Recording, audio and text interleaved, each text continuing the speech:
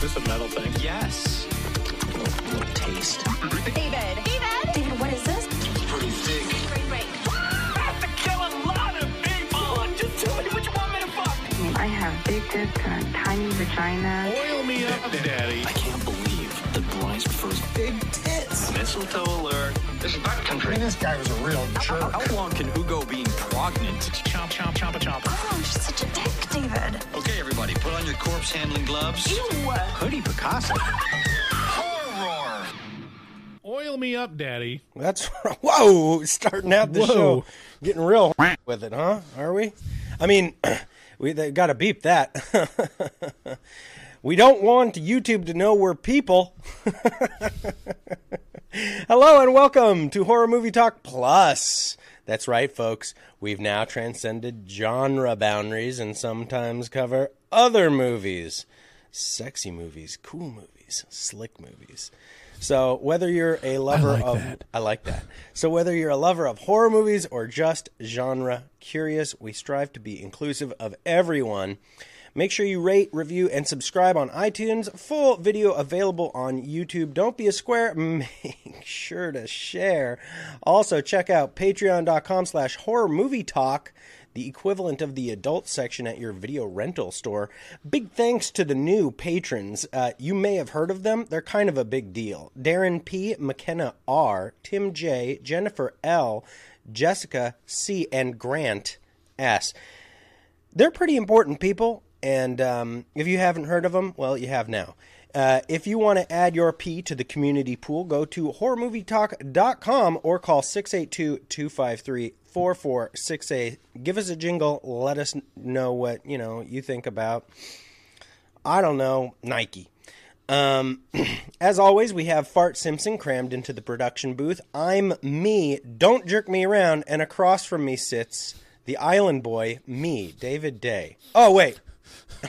I'm Ron Burgundy. It's funny until it's not, until it's just sad and we cry. We've got a great show today. We will be reviewing Air. That's right. Ben Affleck directed another movie somehow. And this is it. And it's pretty good. It's a thing. It's a movie. This is my point. We'll start out by giving a brief review and our score for the movie. We score on a scale of 1 to 10. That's how my kids would tell you. They'd show you all their fingers. After we give our score, we'll get into spoilers, take a deeper dive into what we liked and hated about the film. Later in this episode, very exciting news, Bryce. I've devised a new game called Hang Time. All right? And this is a basketball themed game that you and I will be playing to see, to test your basketball knowledge. This is a basketball-ish kind of movie. So anywho, Cool. Air, yeah, it is cool. I know. Champa. This movie right now can be found in theaters, but it also just started streaming on Prime. If you have a Prime sub, you can watch this movie, no problemo.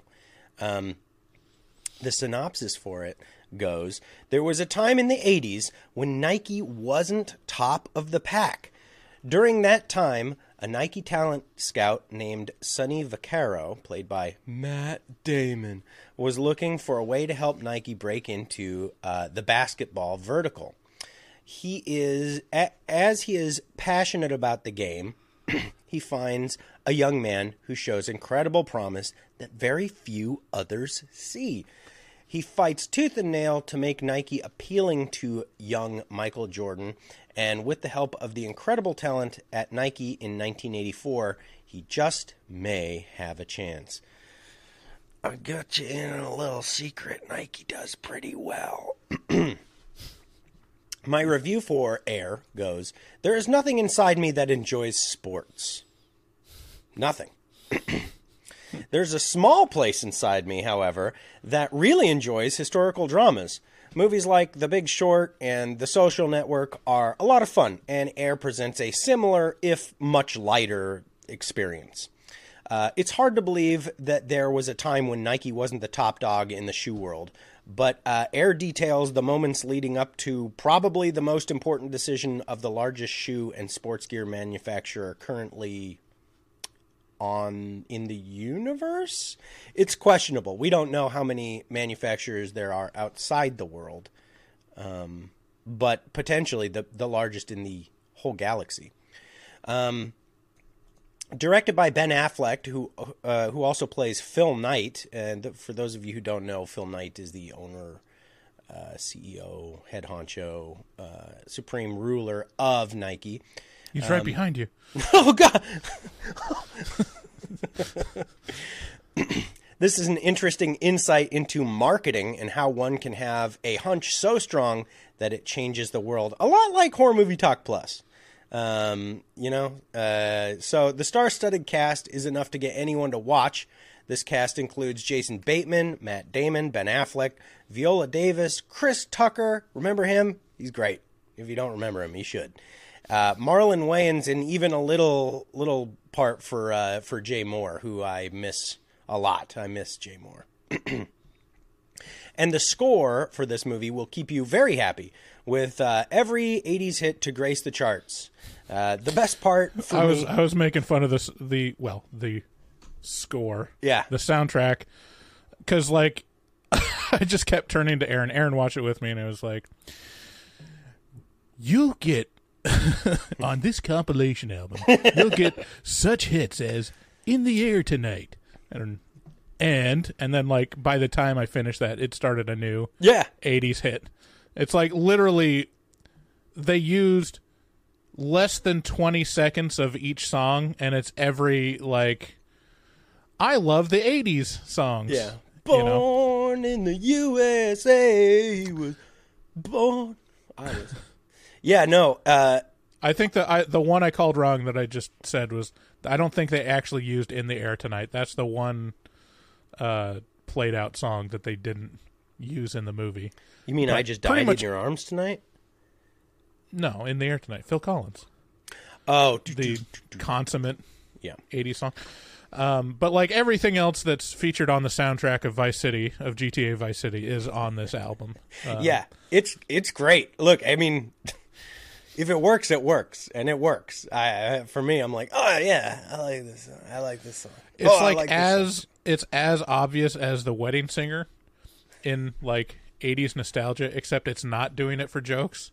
No, it's like, oh, this is, but it's as like ham-handed of like, hey, we just found out about email. I don't know. I can't remember like what they, but it would be like, it would dwell on like, hey, look, we got Coleco handheld games. And then it changes to a shot of like the Rubik's Cube. It's like everyone in this Nike office is just interacting with every 80s nostalgic piece of technology and not working on the basketball division, supposedly. So maybe that's why they're not succeeding. 1984, was that casual racism? Was that racist? Yes. The best part for me about Air is it's only tangentially related to sports. Barely even showing Michael Jordan. You wouldn't even believe how little Michael Jordan shows up in this. To be honest, it makes you wish it did show Michael Jordan a little bit. But this movie is mostly concerned with Nike's breakthrough on riding Jordan's coattails to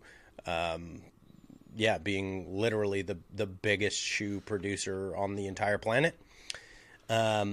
With this being free on Prime, it's an easy one to recommend. I was interested in laughing throughout, and also, it has a compelling arc. It's really not it's not heavy duty. It's not gonna crush you in some impressive way.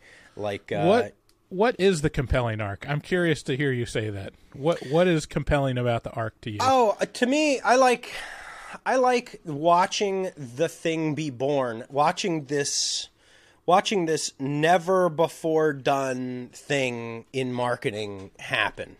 But not just marketing, in production of an iconic piece of Americana. Maybe not even Americana. Like, it's like watching a betting, it's like watching a movie about a guy who just bets, I mean, that's basically what this is. It's like, it's not compelling if you're not bought into it, but it's compelling if you find the subject matter interesting.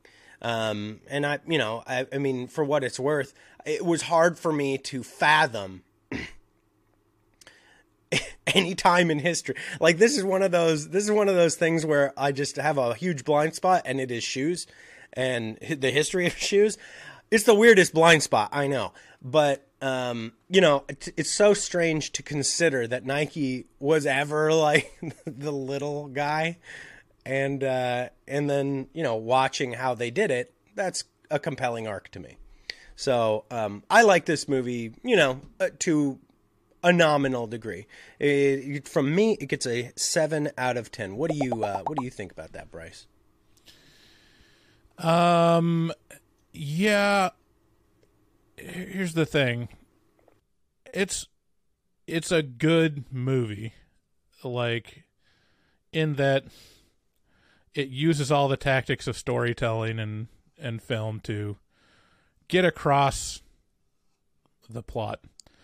That being said, I think that this movie and a lot of the movies coming out this year are the most cynical and wrong-minded direction in film, and I can't accept it. And so I give it like a 5 out of 10, and that's like being generous. Okay, I'm gonna have a rant right now. What are you talking this is about? my rant. Cynical and wrong-minded. You've piqued my interest. I'm gonna have like a Mike Stoklasa like rant about this from Red Letter Media.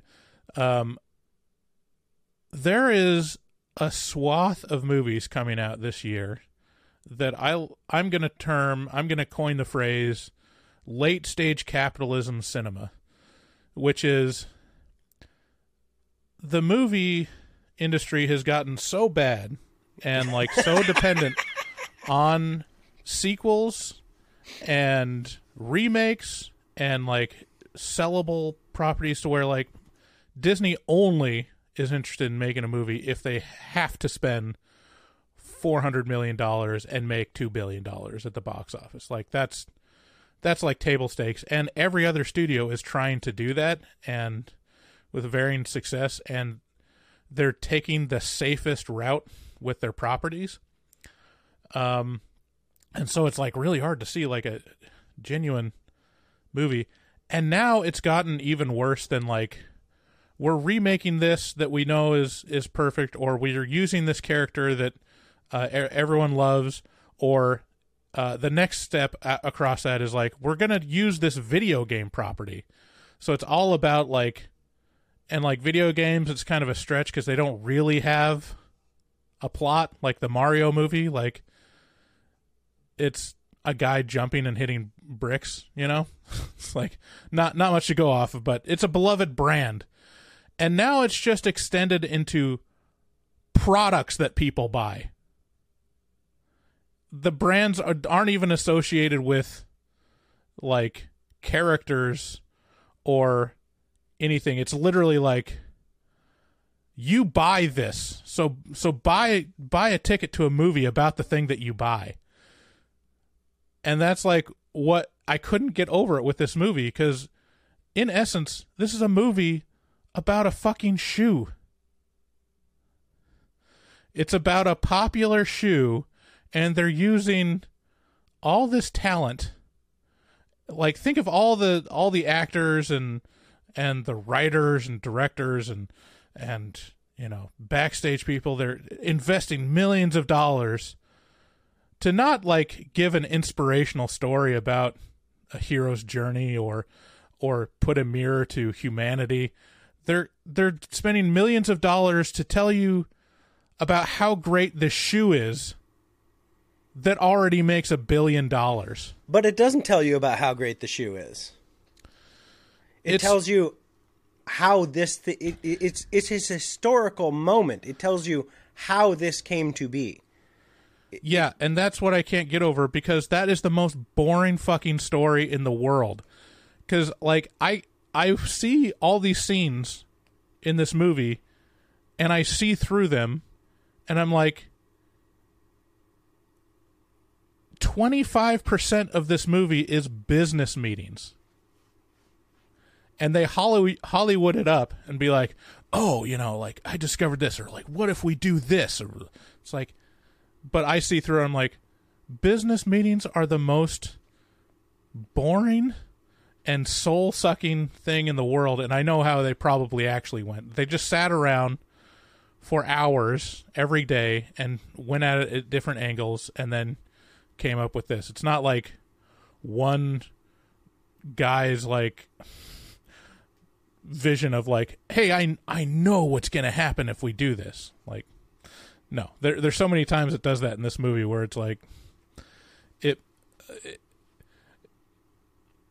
I just see through it, and all I see it with is with the lens of cynicism, and it's like, I don't want this trend of product movies to, like, start taking over Hollywood. Because look, Are there more movies about products slated? We've got Air, BlackBerry just came out, which is about the phone company BlackBerry. We've got a movie about the making of Flaming Hot Cheetos coming out. We've got a movie. To be fair, though, that sounds pretty good. We've got a movie about Tetris. There's these movies coming out that are just about, like, selling us products that we already buy. And it's like, I have no interest in seeing a narrative story about the making of Flamin' Hot Cheetos. Yeah, I mean, it's not like this is a new thing. See, here's the difference. The difference between this movie and like the upcoming movies that I mentioned, like, it feels like it's much more about glorifying the product and having nostalgia about the product itself, whereas previous movies like The Social Network and what was the other one that I thought of? They're more about, like, the darker side and the humanity behind the story, where it's like The Social Network is about basically how terrible Mark Zuckerberg is, and what was the God, I can't remember the other one, but they're more about, like, the humanity, and this is just, the characters are incidental. I mean, I don't really care about any of the characters in this movie, and it's just like, give this thin patina of, like, this is kind of who they are. Matt Damon is like a gambler, and he's like he takes big shots, and everyone else is also there. But even that, it's like, not really. There's not really stakes for any of the characters other than you're going to lose your job. Okay. All right. I don't know. Like, it's just, I just sat through it and I was incredulous at how, like, I just envisioned Phil Knight or, like, whoever is the current product marketer of the Air Jordan line just masturbating onto their chest while they're watching this movie. They're like, yes, this will be the best movie to sell more shoes. See, that's interesting because I didn't experience it, as this glorification of Air Jordans. I mean, it was the story of how they were born. Like, there was very little to do. You didn't get to see the shoe more than, I don't know, maybe a total of 2 or 3 minutes. Same thing with Michael. It was the story of kind of Sonny Vaccaro, betting, believing in, his horse sense, and the shoe was incidental. And everybody even, kind of like was like, the shoe doesn't fucking matter. What matters is it looks cool. It's the same as every other shoe. It's got the same shit. It's just got to look cool, Like, it was all kind of like Yeah, it's a fucking it's a shoe. But I did get like little undertones of what you're talking about. I guess the fact that it lacks the darkness that not every story is dark, I mean, how dark can a story about Well, I'm not saying it's just it has to be dark. I'm saying like what's it actually saying about the people? Like, well, it's not really about it's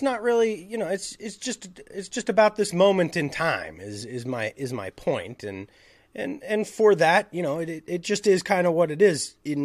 That's the way it struck me anyway. But I'm sorry, it just seems like it was miserable to you. You sure? I mean, 5 it's is not. What it is? It's a fine movie. It's just it's so cynical to me. This like making movies about consumer products is the most uninspirational and like lazy thing to do. It's like, well, we could make a story that makes people feel things and reflect on the experience of being alive, or try to make sense of this weird thing called life, or we can explore the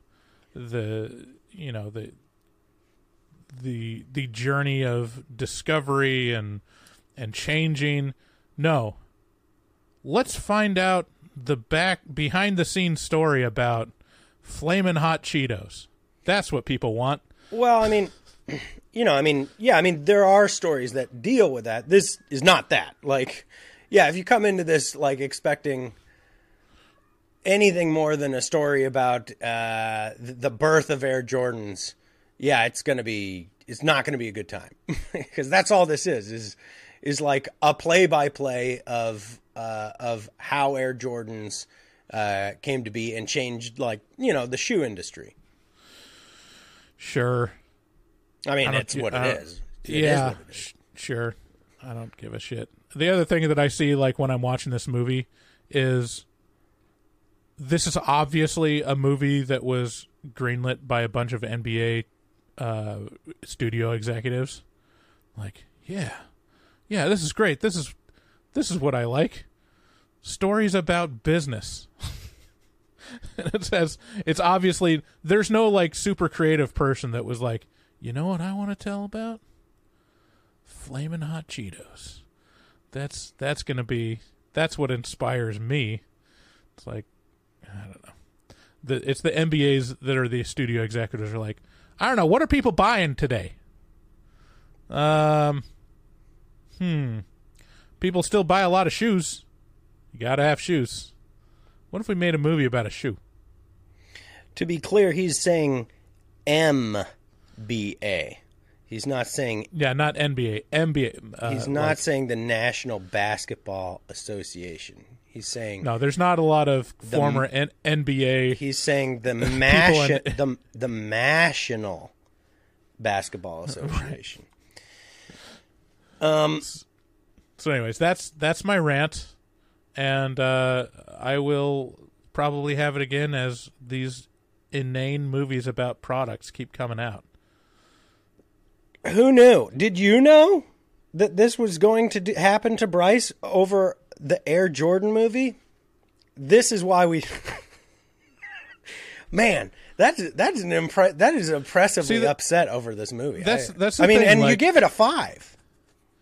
Yeah, because it's a good movie. Like it's just. Are you sure? It's well made. I just don't give a shit about sneakers. Like, Bryce doesn't. see, I mean, when you said like I don't know, there's a huge gap in my knowledge about shoes. Shoes. I'm there with you, and I can't. This movie did not convince me that it's anything to care about. It's a product. You put it on your fucking feet. You walk around in it. It is Wednesday, my dudes. If you guys are listening to these commercials, you should know that you do not have to. It's so crazy. If you head over to patreon.com/horrormovietalk, you can pay us the cost of one Starbucks cup of coffee per month. And for that, you get fucking so much content. We fill you up with digital content way up. Your gutters will flow over with digital content from Horror Movie Talk. And you'll be like, I wish someone would clean my gutters so I could catch all this extra digital content. And you can't because it's coming down so hard. And it's like, it's coming down. And you're like, no, I'm missing it. And you can get it, though, because that's where it is. It's patreon.com/Horror Movie Talk. Also, you can buy stuff at our shop. I know you won't, though. So head on over to horrormovietalk.com/shop. Check out our resident artist. He drew the art that you see on the thumbnail for the YouTube video, and also, on our website, horrormovietalk.com. We do write-ups, we write reviews up, and you know what else? You guys, if you haven't, you should head on over to our Facebook group, the Horror Movie Talk Facebook group. Lots of very funny memes, all horror related or related to the show. Lots of cool people. Just an awesome community that puts you in touch with us too. Like I'm trolling around there all the time, so check it out. I think Bryce kind of lurks. He's more of a lurk than a troll. I'm a lurker. Yeah. If you want to give us a call, 682-253-4468. Leave us a voicemail over there. Thanks again for listening, and let's get into spoilers. But I don't know if I can do this.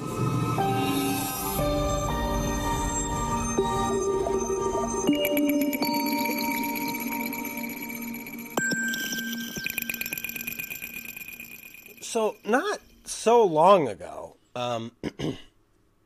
you and I had a conversation, Bryce, where you bemoaned, you were like, I'm a real company man, Bemoaned. And, That's such a weird way to put it. Well, you bemoaned society, basically. You're like, it's this thing where you gotta, like, move around to get ahead now, and it's just, I just want to be loyal to a company. And that was the thing you expressed. And that's how this movie starts out. And that's basically the story of this movie, is Sonny Vaccaro being a company man for Nike, just really towing the line for this company. So I don't know. How does that? You really latched onto me saying that. You've mentioned that like several times since we had that conversation. Yeah, it's so weird to me. Well, no, so the way it happened was you said it, and it was one of those turns of phrase that I hadn't heard in a long time, and I hadn't thought about the concept of, and it's so antithetical to the person that I am. Like I'm just like fuck you. Yeah. Like anybody who I officially am employed by is like the devil. And so I'm like, nah. And so when you said that, I was like, yeah, that is, Bryce is that way. And so, and then this guy was that way. So it's the top of my mind thing, because you said a turn of phrase that was like, oh yeah, I forgot about that's a thing that exists.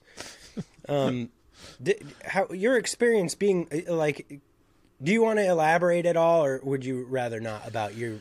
Well, I mean, it just comes from like, we were talking like the company I work at has been going through some volatile times, and there's been some layoffs just because of the effects of the economy. But working at a digital agency is not a super stable place. There's a lot of people leaving and coming, and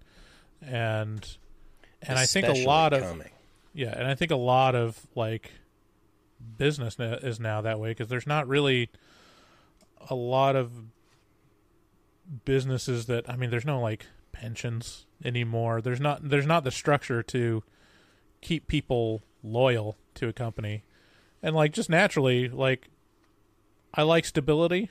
I'm very loyal, so like I look back at the times where people would work for a big, blue chips company and just like clock in and clock out and have loyalty to the company, get their, watch at 20 years of service or whatever. And you just like, you invest your time in the company and the company invests in you. and it's not even like anything aspirational. It's literally like there's probably a lot of people that just don't want to put a lot of energy into where they work or like try to move up. It's like they just want to lock into a system, like have work life and then leave it behind, and anything that makes me worry about my job or like am I doing the right thing or like could I do better somewhere else, like I really just crave to be okay with where I'm at and have where I'm at be okay with me, and have that be kind of the standard. And so, yeah, there's still jobs like that, I think, mostly in the public sector, but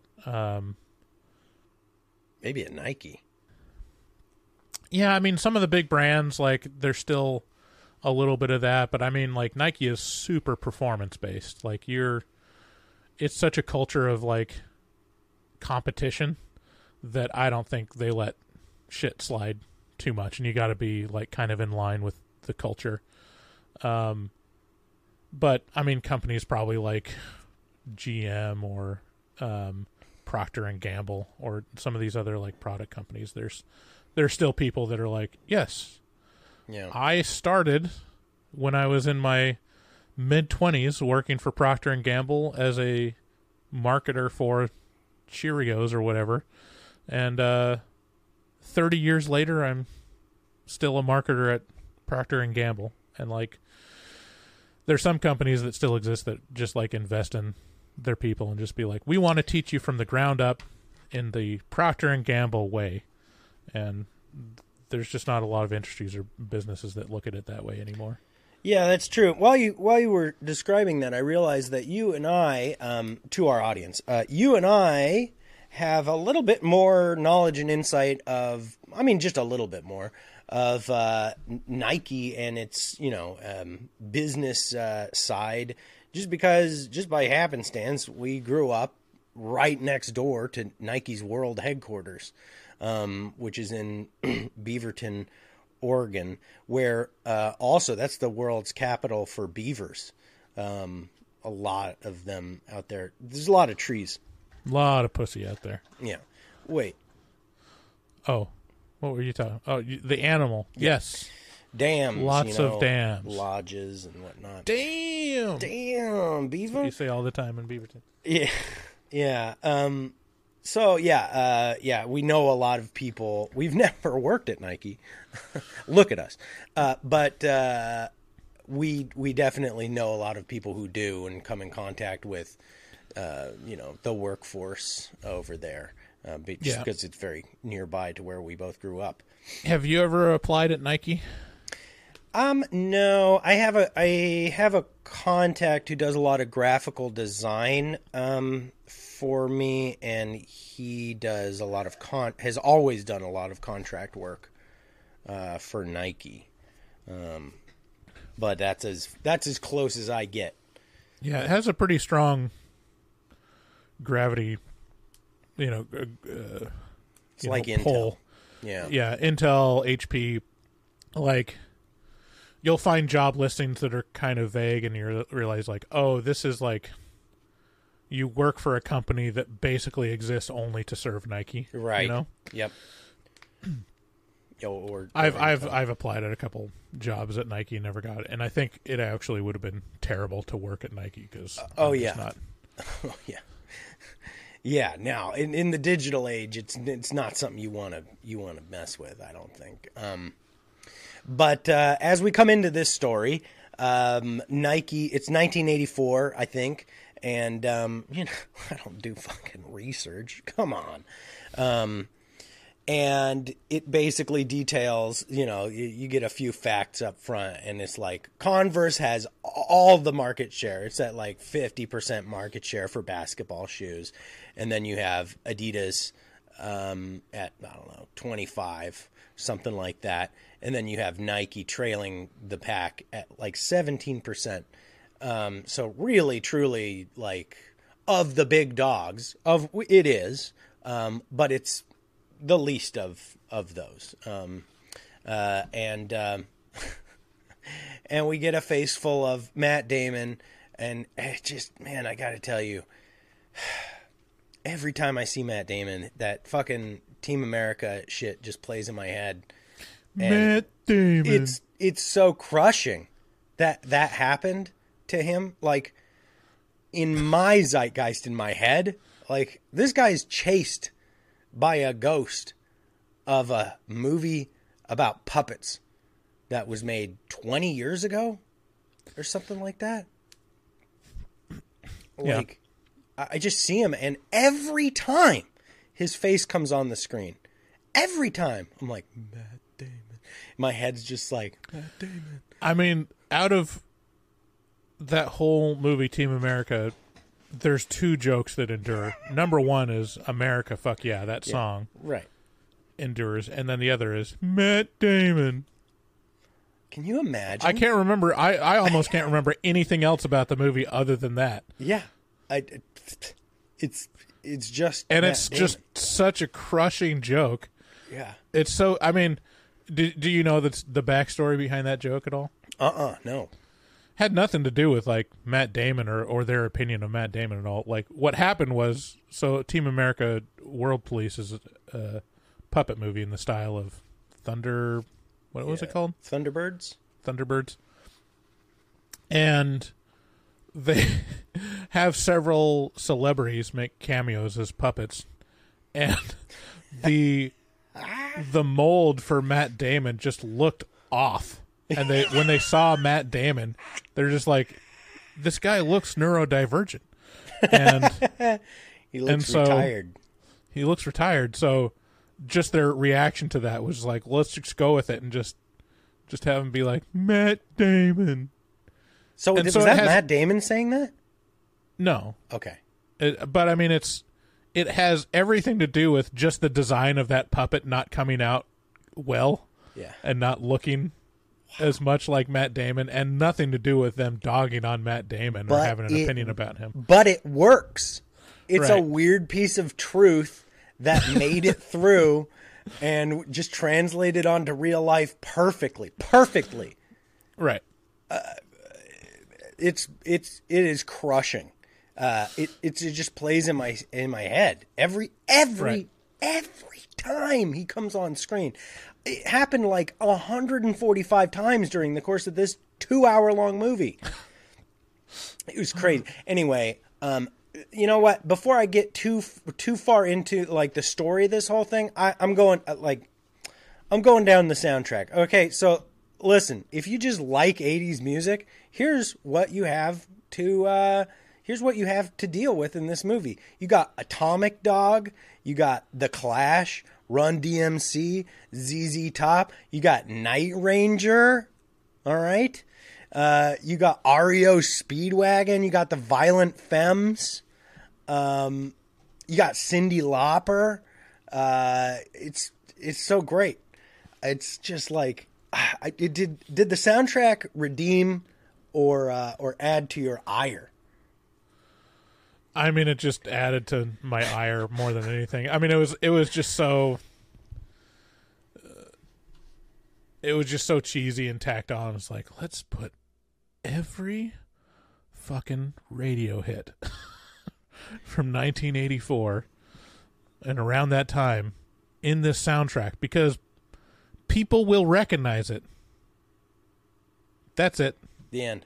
No, it's I mean, none of them like particularly added to the story or the feel of the movie. It's not. I mean, it was so distracting. It's not like when Tarantino comes in and it's like this perfect pairing of this like pop culture or like this juxtaposition of styles that says something new. It's like, no, it's literally just like they bought an infomercial compilation album of 80s hits. Member like, let's see berries. where we can put this.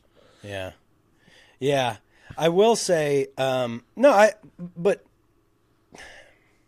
man, you got some cynicism in you right now. You're just angry. We're talking about a movie about a shoe, David. I know what we're talking about. We're talking about, and at the end, it's like, Air Jordans went on to make $4 billion a year for Nike. And I'm like, I don't give a shit. Oh, the best part of the movie for me, skipping ahead, the credit sequence when they're like giving all the updates for the people. It was like, Sonny Vaccaro went on to do this stuff, and this guy did this. And it goes, Phil Knight donates $2 billion to charity. And it's like, just... Yeah. Well, I'm glad you... Just like the CEO, I'm sure like that's like whatever sign-off that the film needed from Phil Knight. And it was like, tell people that I give a lot of my billions of dollars to charity. Mm-hmm. It's like, it wasn't an update on what he's doing now. It's literally just like, no, he's one of the good 1%. Gay. Hey, billionaires are people too. All right. Yeah, well, I'm glad you. See, this is the thing. Like, I'm more conservative than most. Like, to a point where it's like I try to keep a little quiet around work and where I live, sharing my opinions about things. Fair. And I'm like, my dad was an entrepreneur, and so like I have a soft spot for business and policy that helps business and stuff. But even when I look at these billionaires, like, having the platforms and the power that they do in the country now, even I'm like, I mean, what if we did eat the rich? Well, look, like, here's the thing, it's so. I don't know. Now you're. I mean, that's a non sequitur. Look, Phil might have very little to do with this movie. Now you see what volcano you're opening right now. I've always said, like, the jar here it is. The pickle jar's open, Bryce. Like, I've always said, like, oh, you want to vote? Oh, you think that? Oh, is that going to move the needle? You vote for this man over that man? They're all owned by the same people, right? It's a big conglomerate. It's BlackRock and Vanguard. It's you don't fucking. It's the illusion of choice. Oh yeah, you can buy Air Jordans or you can buy Adidas. Guess what? They're both fucking owned by the same company. Everything's owned by the same company, and that company's owned by the same company. Like, it's all like, yeah, duh. Yeah, it's like, yeah, so I don't know. I just forego all that, and I look at this as, like, how it's made. I really enjoy the educational aspect of this moment in history. And when it's the same feeling I get when that show How It's Made comes on, when it's like, this is how we make taffy. And it's like, oh shit, that's pretty fun. Who'd have thought taffy's as interesting as this? and then I get to go, taffy. And then the next time I eat taffy, I'm like, fuck yeah, I know how that thing's made. And it's just the same. I always wondered how Plumbuses were made. Plumbus, yeah, exactly. Plumbus. So actually, this is a good segue. Phil Knight. Every time throughout my whole life, I hear Phil Knight, and living right next to Portland for most of my life, you hear Phil Knight's, you hear his name a lot. He also owns the Ducks. He owns, I think, or something like. No, he's a Ducks is a college football team. I don't think that works. He basically does, though. He owns Oregon State University. He basically. Oh no, or Oregon University of Oregon. I mean, as much as you can, yeah, he does. Anyway, so you hear about him a lot. Mm-hmm. And every time I hear his name, I do this mental math. I go, Phil Spector and Suge Knight equals Phil Knight. Phil Spector plus Suge Knight equals Phil Knight. I mean, look at that picture. It's not that far off. Yeah, he's definitely. He's rocking look at these glasses he's wearing. This style has come back full swing. Like, people wearing these fucking pit bull or whatever you call them, pit viper, pit bull sunglasses. Dude, this is how we should come up with a movie where they talk about how the pit vipers were made, Bryce. Pit vipers. I don't even know what that is. That a Oh, sunglass? look it up, you boomer.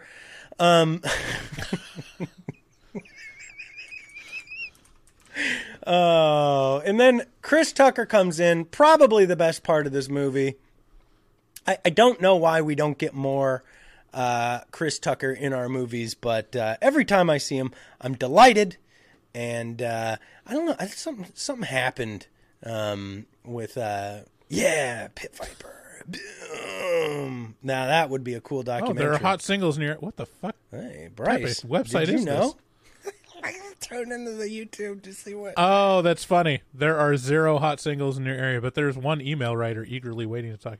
That is, I might just have to buy these sunglasses now. Dude, these are Look in. at the site. These Jesus. are in. Yes. What? Okay. All right. Yeah. Let's make a movie about Pit Viper. Yeah. You see what I'm saying? Dude, yeah, no, it's fucking badass. Every high school kid is wearing these things. So, obviously, I have to do the same. Is this a new company or is this like Oh, yeah, it's big back in the 80s? No. It's like it showed up and was like, let's harness the energy of the WWE skateboards from the 1980s and testosterone. Oh, and Riff Raff. And then this is how this is born. Riff Raff fucked a WWE tournament and then threw a skateboard at it at the baby. Not gonna lie, I am tempted to spend $90 on some of the shittiest glasses I've ever seen.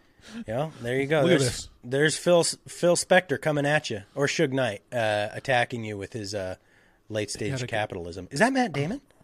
I want some of these lift-offs. That's you a gotta power lift move. off. Yeah. You take your lift off. All right. Anyways. Yeah, all right. You're feeling. Let's talk more about some fucking shoes. What are we doing talking about sunglasses? Shoes are important. Let's spend millions of dollars making a movie glorifying them. How do you feel about Chris Tucker? Shoes. Chris Tucker's fine. Okay, all right. I wish he was in other movies that actually were interesting. Oof. 5. You gave it a 5. You sure? You sound hateful. It is a movie. Honestly, like if I were to have the score reflect my ire towards these late stage capitalism cinema movies, it would be a 2. Okay. Well, I mean, I think that's your real score. I mean, Matt Damon, Ben Affleck, like, they're back together again. See, this is the other thing. This movie is going to make a lot of money. And I'm like, they just came out with The Last Duel, which was that was a cool movie. 100 times better than this movie. And was, like, way more interesting. Had just as shitty haircuts. And that one failed miserably. That was Ridley Scott? And had Ridley Scott that was making great. a genuine new property, still kind of a retelling of like the Rashomon story, but it was actually interesting and like, you didn't like it? Oh, I loved The Last Duel. I said several times just now. I said it's a great movie. Yeah, I love that movie, and it has a kick-ass duel at the end. Yeah. Like, it's a super interesting story told from different perspectives, and then has, like, one of the most kick-ass duels ever on film. And the American audience said, no. And they're going to go eat up this shit about fucking Air Jordans. I hate it. Wow. Jiminy Christmas. I don't think I've ever seen you hate a movie this much. Ever. I hate the idea of this movie. The movie's good. I like the movie. But I hate this movie. It doesn't sound like it. To be honest with you, I don't know, did you ever, your dad was a pretty quiet guy, but did you ever walk into the house and hear just yelling in the other room and then just be like, like, I'm going to make myself scarce. That's how I feel with you, right? I feel like if I move wrong, you're going to be like, the fuck are you doing here? I'm like, Daddy's angry. Oh, no. Oh, man. That's a whole nother... We should talk about that on the afterpod. What's Just that? Like my dad's anger. It's a pretty interesting topic. sounds like a title of a book. My Dad's Anger. Dad's Anger. That is a great title for a book. My Dad's Anger. Actually, that's the title of pretty much every book. That's the low-key title of pretty much every book ever made, ever written. Every memoir. Yeah. I don't know what to talk about this movie anymore. It's just feel like you're gonna harpoon me. No, go to the next topic. It's fine. I'll be nice. I'll be nice. So Matt Damon is this talent. Fuck this movie.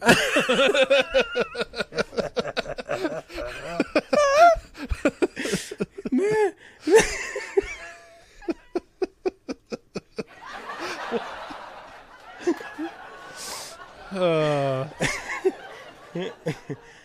See, I don't trust anything that this movie says at all. Like this, so like you're gonna say the entire like whenever it shows the turning point and the conception of like I've cracked the code. You know, it shows Matt Damon seeing this tennis commercial where the player is advertising the racket that was custom made for him and that he uses it straight off the factory, and you can too. And he's like, we can do that with a shoe. And it's this like, it's a very Hollywood epiphany moment. And each one of those that comes up with, like, I just see through it. I'm like, that's just not how that happened. I don't know why you wouldn't believe that.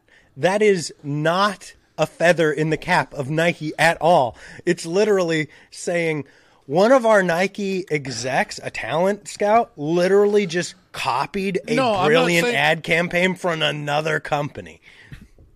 I'm not saying it's like trying to glorify. I'm saying like it's a storytelling device applied to coming up with a product, you know. And it's like, yeah, that is how you come up with new ideas. You like look at what is happening elsewhere and apply different things. But like the storytelling moment where it's like, and then he cracked the code. It's like, in reality, it's probably they're sitting in a business meeting in a bunch of office chairs, and they're like, hey, well, what if we really just like attached it to the player? Like this other guys are kind of doing that. And then the other guys are like, yeah, that's an interesting idea. Bruh. And they wrote it on a chalkboard, and they're like, Bryce, well, that's are one you idea. angry that something in the movie might not have actually happened? It's just Old man it's yells not at cloud.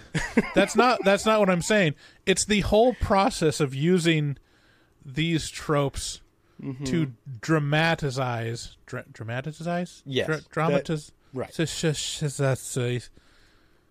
Like They're laughing at you. To dramatize the business decisions and strategic marketing choices of a new product is like, it's a movie. It has to do I know that. it has to do it because it's a movie. Why are we making a movie about this fucking shoe? Oh, hey ho, I call it squirrel. Old man yells at cloud.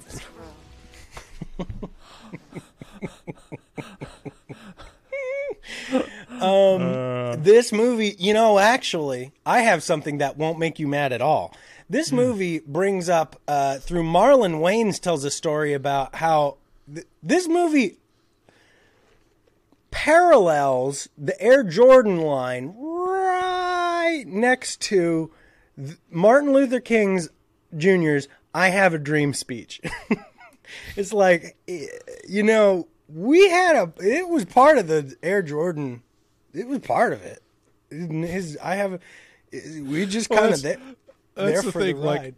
everything in this movie, like, is not inspirational or like, it's not inspirational or life affirming or like, there's no actual story about greatness because who the fuck cares about a good shoe? Like, but Man, what it does I gotta do, tell you, I absolutely care about a good shoe. I spend a lot of time on my feet now, and all right, well, let me finish my thought. What it does do in spades is latches on to greatness.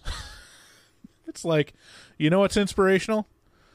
Michael Jordan's NBA career. You know what's inspirational? Like Martin Luther King's I Have a Dream speech. Let's not make a movie about that, but let's latch on to the concept of these other great things to tell the story about a marketing campaign.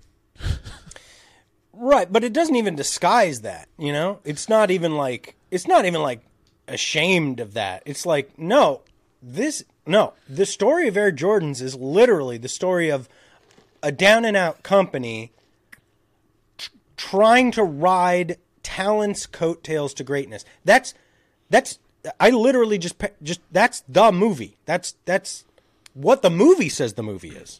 You know, it's like Matt Damon's like, listen, he gives this great speech where he's like, listen, you're fucking fabulous. And, and like, we're just shit, you know, compared to you, basically everybody's kind of shit, you know? Right.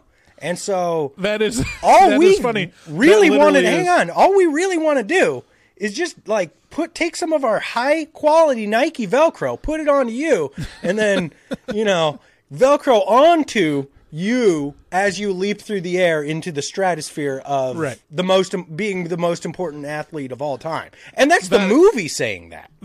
I know, that's the most inspirational and dramatic moment of the movie is like, no one is going to care about any of this stuff, but if we latch on to your coattails like this as you leap into legend status, like, that would be great.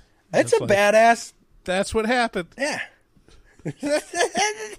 So kids, you don't need stories about being great or becoming transcendent and a legend That's yourself. Been done, Bryce. We have a lot of those.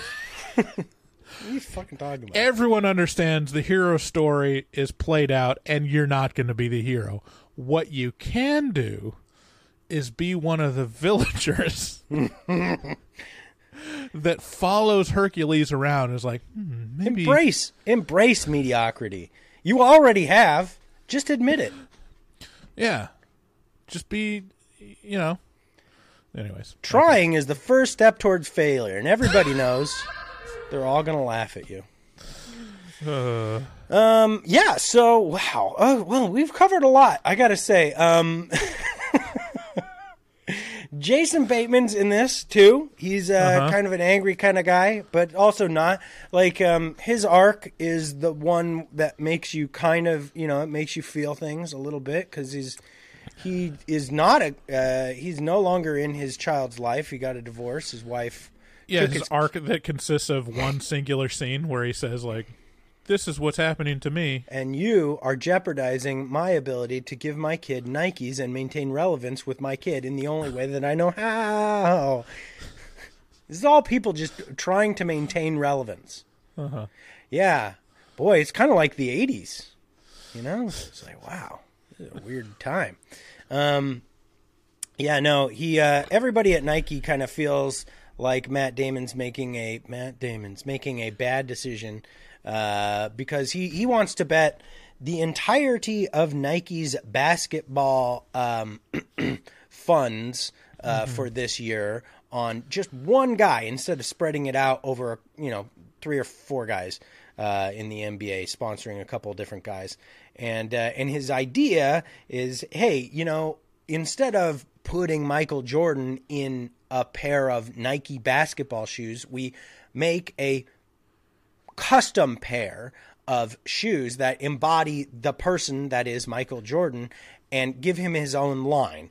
And the way we have to do that is, well, first I'm going to try, talking to his agent, who is an acquaintance from, childhood or something like that. But that guy is a real jerk. And so we're not making any inroads by talking to Michael Jordan's agent.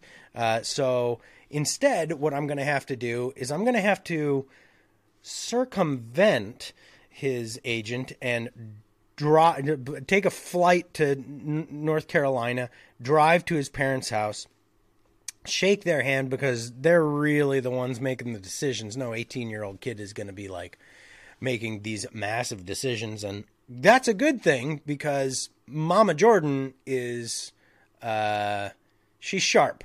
And so he heads over there to North Carolina, sees Mama Jordan, and her character absolutely knows what she's got in, her kid, which is, a kid who's going to change the world through incredible talent, God-given talent. And so, she's like, he basically pitches to her, look, there's cooler, Adidas is cool and Jordan likes Adidas, obviously, but it's run like there was a death in that family. They're Germans. You never know when the Germans are going to go off the rails. It's a big power struggle over there. If Converse is going to come at you, they're going to give you some weird fucking speech that they give everybody else, and they're going to put him under Larry Bird and Magic Johnson. So he's not going to be anybody over there at Converse. But we're over here at Nike. We're going to build a brand off of him. Like he is going to be revered in the Hall of Gods at Nike. And so that's basically the story and then, she, and it is, I mean, in retrospect, like that is literally what Nike does now. Like that in terms of business, was maybe not revolutionary, but like going all in on tying the brand with the athlete, as opposed to being kind of just like a sponsor or having a spokesperson right for the product. Like everything else before was all about being a spokesperson and being able to use the people's images on advertisements, and say like, hey, they vouch for us because we give them millions of dollars. This is Nike. What Nike does is literally like Michael Jordan is Nike. Yeah. Nike is Michael Jordan. Like Tiger Woods is Nike. Right. Nike is Tiger Woods. And like for every sport, they have that. They go all in and like associate a product line with a personality, and it's like it just becomes the brands intermingle to where like the person is the brand and the brand is the person. And that's like kind of the story. That's the other thing. Like what really this movie is a case study. Like, I mean, yeah, I have an MBA. Like when I was M for mother, like Mother's Day. Happy Mother's Day. MBA. And in my MBA classes, like that's what almost all of them dealt with, was like you'd get a Harvard Business Review case study, and it would just basically be a story like this. Like, this business is struggling. It has this much market share. Here is the scenario. What would you suggest they do? And that's like the homework assignment. And this is literally just a case study for Nike basketball shoe lines, Yeah.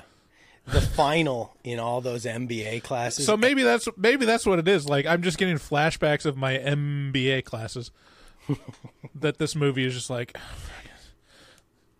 Anyways, so what Bryce isn't telling you about these MBA classes is in the final for all of them. It's just one question, and it's like, how often do you mention that you get an MBA? And it's like, and it's a multiple choice, and it's like never, sometimes, often, all the time. And That's the whole final, and you just got to choose right. Right. Yes. Yeah, no, Bryce is more important than me for sure. And I hear about it a lot. I know I'm bad at being a businessman.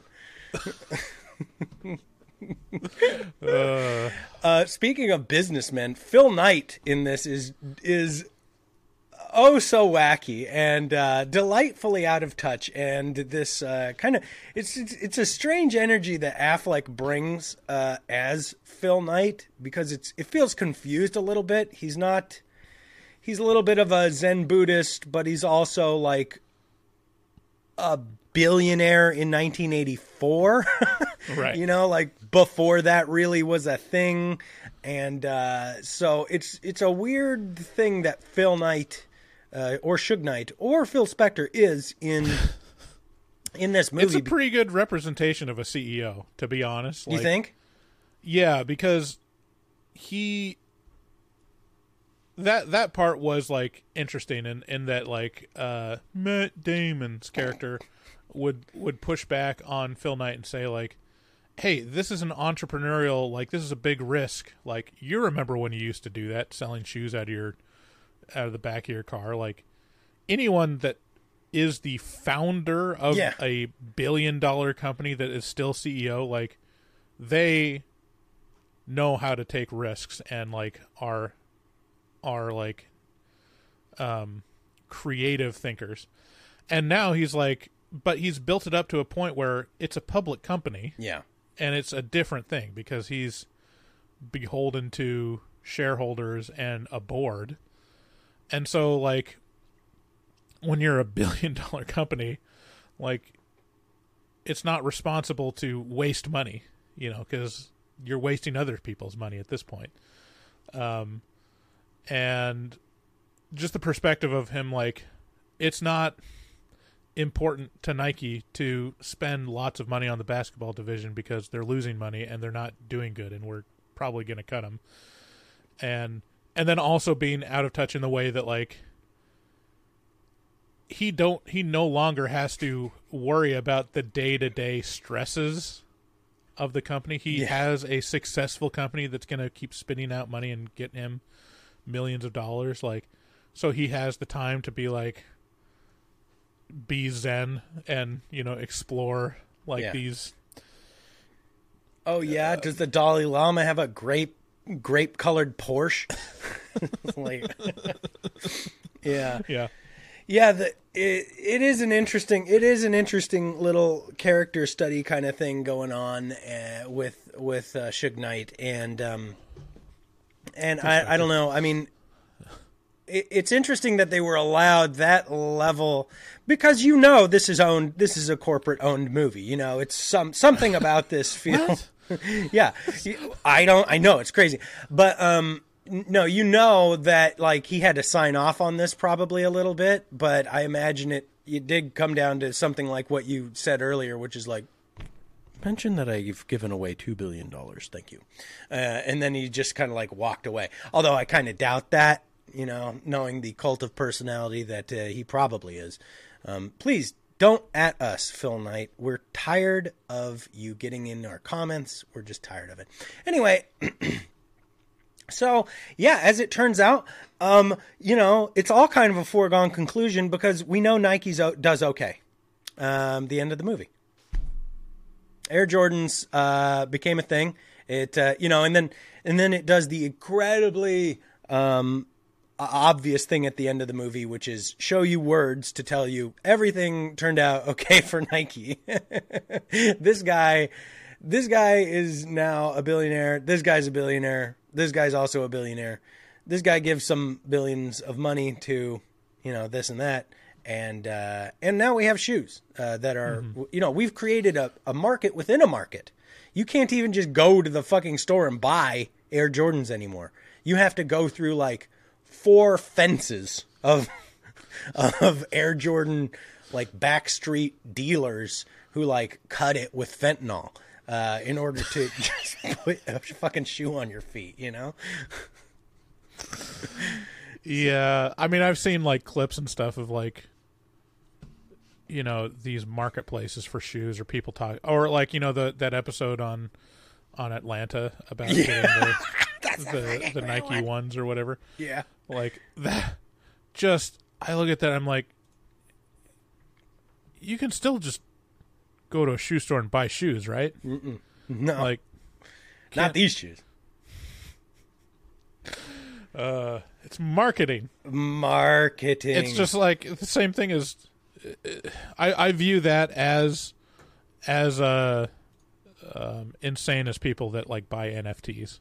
It's like, it's just, they're literally, I mean, there's nothing different about them other than the branding. It's like, you can just buy the same shoe that looks a little different for, you know, $50. but it's not a Jordan. Yeah, it's wild. It is wild. Yeah. It's it is crazy. There's the most recent season of Love is Blind. I don't know if you've partaken, but it's pretty great. Netflix is able to create these really heinous, like, I can't stand any of these romance reality shows. They're just like, let's watch people fuck. dude, it's so debauched. Like, Love is Blind is actually pretty light. Like, The Ultimatum is like, holy God. But no, Love is Blind has a fella on the most recent season who works for Nike. It's a season based out of Portland and Seattle, and he's got this wall of shoes. You know, I mean, I act like it's impressive, but like every third guy now has this fucking wall of shoes. You want to know what my shoe buying habits are? Yes. Like, let's contrast it with probably the people that care about this movie. I buy the same shoe every year. And at this point, Same. I don't even bother with like formal or casual shoes. I literally just have one pair of shoes, and I buy the same one. And it changes sometimes, and most of the time for the worse, but I don't care. I know enough about this shoe that I'm just going to keep buying it. And it's the what is it? Merrell? it's a Merrell Moab shoe. Gotcha. Yeah, I do the same thing. I buy a Brooks, Adrenaline, GTS, and then whatever the year is. You know, so. I get the Merrell Moab 13 wide. Yeah, I get the Brooks Adrenaline. It's probably like a 10, 9 or a 10, something like that. Wide, yeah, obviously wide because I'm a big boy. Final recommendations. Who would like this movie, Bryce? Hey, you know what? Before we get in, I'm so sorry to interrupt you, but you made some interesting points that I just need. This thing where we brand things, right? Okay, why isn't there like a fucking Kim Kardashian Infinity, car? You know what? Why are we stopping at shoe lines, clothing lines? Why aren't we doing this with cars? Things that could really get people to, like Kim Kardashian should be on something. I mean, there's branding with cars. There's like the Eddie Bauer. There's Eddie Bauer. There's like the King Ranch stuff. There's mostly with the cars though. It's like they're associating either with like another luxury brand for like the interior, or they're associating with like a performance automaker, or a racer. Like, I don't think. I mean, it would be an interesting marketing tactic to be like, this is the Kanye Kia, you know? Dude, I've become obsessed with Kanye in recent months. Bipolar people are entertaining. There's no doubt about it. If you latch on to any bipolar personality, it's going to be an interesting watch. Well, it is. I'm telling you. Anywho, okay, I'm sorry. I interrupted your final recommendations. Yeah, final recommendations. If you're an MBA student, and you just can't get enough of case studies, like, watch this movie. If you're a person that has ever used the words sneaker drop, you'll like this movie. And if you just love to support movies about products that are popular, you're going to love it.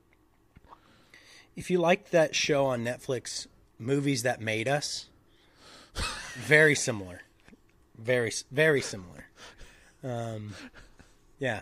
I think it's light and breezy and pretty easy, and it's got a good soundtrack. It's got Matt Damon, so I don't know, give it a shot. Boy, yeah, this has been one of the most interesting cases of. We'll make a case study out of this episode. Right. Okay. Well, in any event, now we have a new game. It's pretty cool. It's What's up? That's right. It's Hang Time. Okay, so Hang Time is an interesting game. This is a game where I am going to test, all right, your, big MBA brain on a little bit of basketball trivia. This is a basketball-related movie. So here we go. Are you ready, Bryce? How much do you know? I'm ready. How much do you know about basketball? Almost zero. Okay, number one. Which team? Oh, by the way, sorry, before we get into it, did you catch the part that, we're both native to Portland. Did you catch the part that Portland Trailblazers passed on Michael Jordan? Oh, yeah, that was a big deal. Yeah. I remember. And the guy that they picked, just was broken by the next year. Son of a bitch. Anyways, yeah, no. Yeah, you won't. There are a lot of salt and passion around the Blazers that I don't understand or care about. They went against the Bulls at some point, and I remember being a child watching that.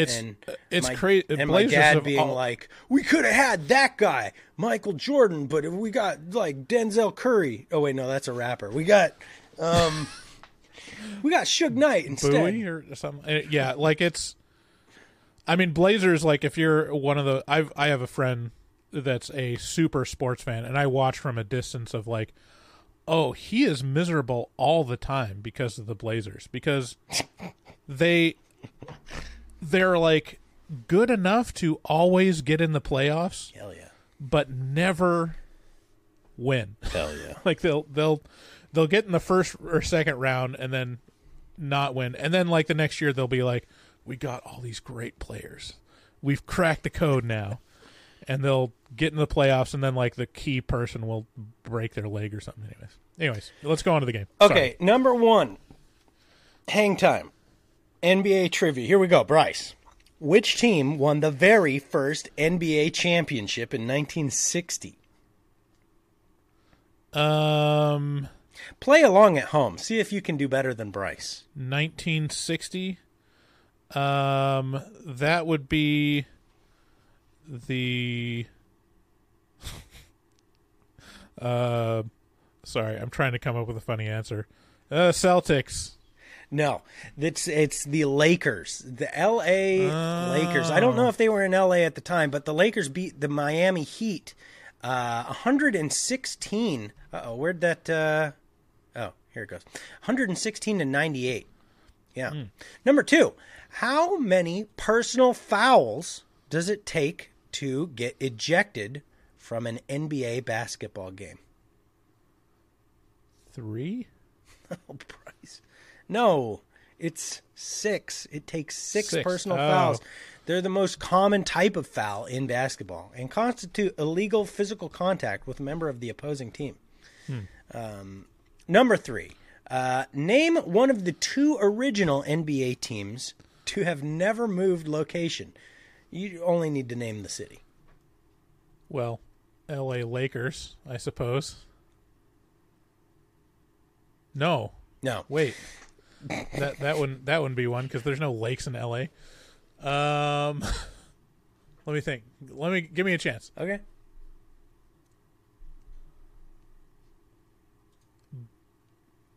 Feel like Boston Celtics would make sense. What is happening right now? Yes. Yeah, you did it. That's good job. You got to. Was that both of them? It was L.A. and Boston? You only need to name one. Oh, okay. Let me think if I can get the other one. I can't believe you did that. You're Detroit Pistons? Wow, what the fuck? No, that's not it. I just can't believe you're able to name another NBA team. To me, like, I'd have been like, I don't fucking know. No, it's the Boston Celtics and the New York Knicks. Only two teams that are still in their original place. Okay, this one I think I would get this. How high is an NBA rim required to be? This is the rim of the hoop. That's where they shoot the ball into.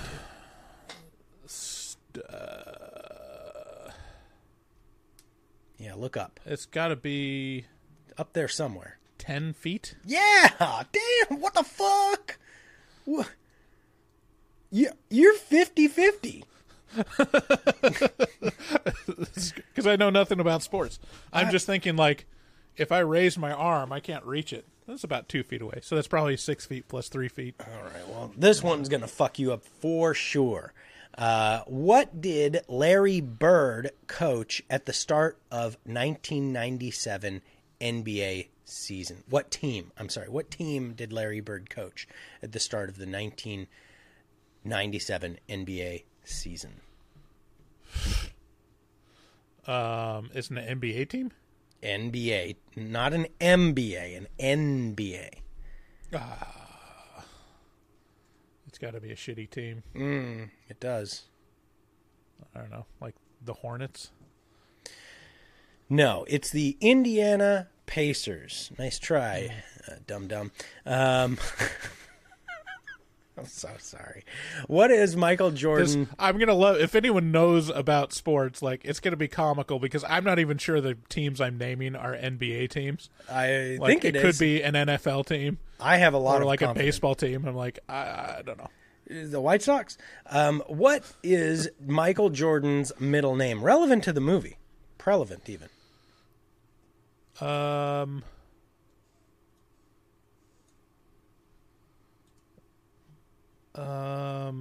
give you a hint. You want a hint? Is it James? You're so close. What was it? It does start with a J. You want to try again? Michael. Because James is his dad's name, right? I don't know. I give up. Jeffrey.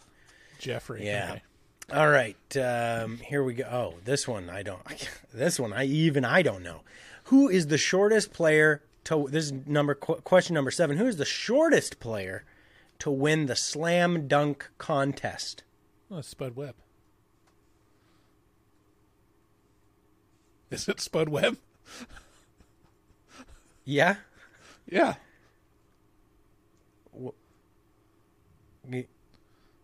What's happening? I mean, if you were to say short NBA player,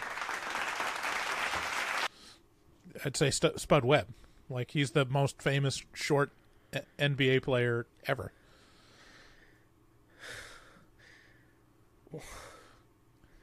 Okay. Wow. What the fuck? I mean, we grew up in the same time. This is like just pop culture stuff. I don't Okay. know. This has more to do with like me having friends that are obsessed with basketball versus me actually knowing anything. Okay, here we go. What is Toronto's first basketball team? Now I'm getting a little offended and upset. So, what is Toronto's first basketball team named? I can tell you this team only lasted 1 year, playing the 1946-1947 season before disbanding. 1946? Yeah. Wait, so how long is the NBA? If the first championship was in the 60s, championships didn't used to be a thing in sports. They didn't used to have like a culminating thing. It was like, all right, season's done. Good game. Go home now. Toronto Canucks. I don't know. No, it's the Toronto Huskies. Thank you very much for playing. You did an amazingly good job, but I'm afraid you did lose. But, you know, that was expected. You're an NBA player, not an NBA player. And there it is, everyone. That is our episode. Thank you so much for joining us. We really, truly appreciate you and all that you do. If you'd like to help us out, toss us a nice review. Share us with a friend. Hop onto our socials. Go into horrormovietalk.com. We got a bunch of links over there. You can even check out our LinkedIn. So, you know, make all that stuff happen. Be good to yourself, first and foremost, and then be good to everyone around you. And we love you very, very much. And most of all, consume. Consume shoes. This is the important consume part. Products and celebrate your consumption. Celebrate your consumption with happiness. Bye, guys. I love you so Bye. much. Have a good week. I don't know how to play us out. Do you know how to do that? Good day, sir. Good day, sir. You lose. Is that a raincoat? Yes, it is. I just took a stroll through the scraggly woods. He had no face! Horror!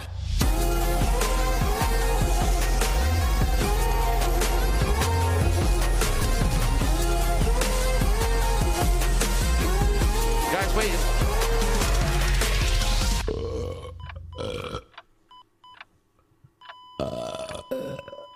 Wow, that didn't sound good. Champa Champa.